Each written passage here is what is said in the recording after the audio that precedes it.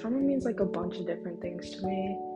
But for me personally, with my experience, I think trauma is like scary. It's very scary because you're never gonna get over it, and you'll always remember it in like a sad type of way, or you get angry and like a bunch of feelings get mixed up.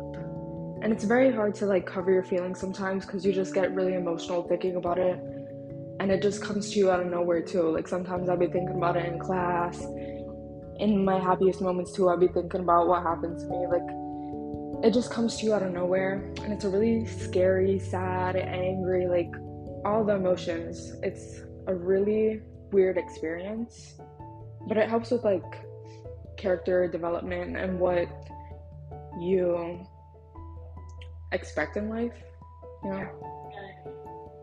So, how was this trauma like over?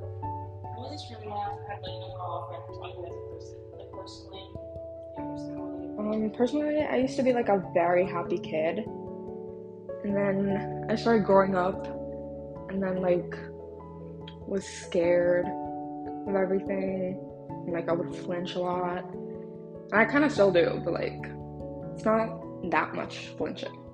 But like I was really scared of people around me. I didn't feel scared to be around my friends though, but like when I was around family or like other people, I would feel really scared. Yeah. So following what you just said, so like how do you like having this, how do you think, how do you feel, like how do you react with like life, like things around you? I feel like I have a lot of anger built up against my family. And honestly, I don't treat them well, but like whenever I feel bad about it, I'm like, okay, they deserve it though. So I just have a lot of anger built up against them. I find very not appropriate ways to cope in life. And it's made me a different person than I was when I was younger, because I did not expect to be like this when I grew up. Yeah. So how do you like cope with like how do you cope when you have trauma? Sorry.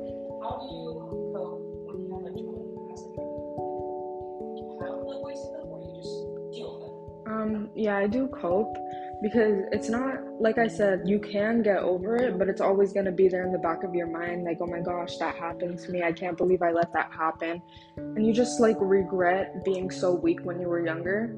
So I feel like I cope with it and like with humor and stuff, and like I talk about it, but I make it seem funny, because that's also another way I can get it off my chest without like having an emotional breakdown, or like feeling like I'm obligated to show some emotion. And I also like just sit there and think to myself sometimes, so I can, like, it builds up inside of me, so I know that I don't have to get emotional over it, but that's the ways I cope. Yeah. Understand. So do you get triggered by certain situations in groups? Yeah, I do, but it's not like the way I used to get triggered when I was younger, because when I was younger, whenever I would think about it, I would have like breakdowns. I would come to school and like I would have bruises all over me, cuts all over me, and it was a different way of coping when I was younger.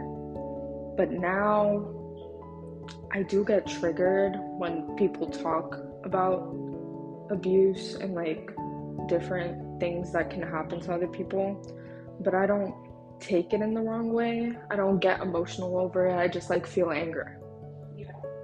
So if you're comfortable, what situations do you feel like triggered?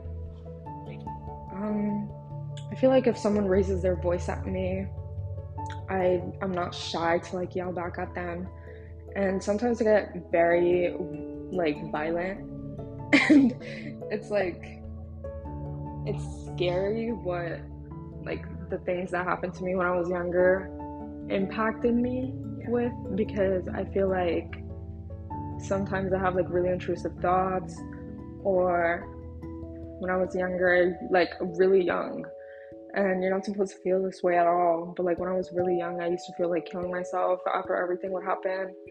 But it was just, different now because I've, I've dealt with it. Yeah. So do you have like certain ways to like calm yourself? Like if you have trigger, or do you just like in general do you have ways to like Like the way I cope, maybe. Like I just start talking to people and start laughing and stuff so I can get distracted.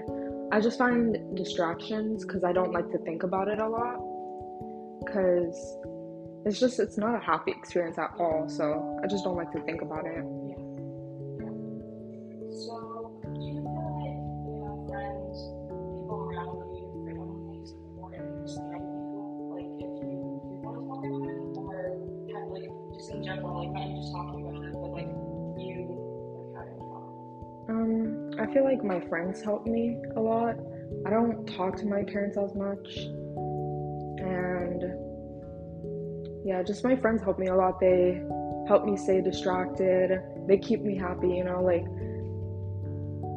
they're the only reasons I talk to people because like I feel obligated to feel social, and it's just a good experience around my friends, but around my parents it's not a good experience. So on the note of your parents, how does that like make you feel like emotionally that like that boundary?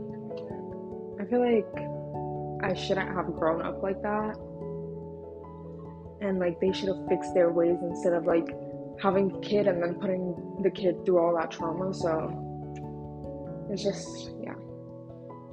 So that was Paul's question.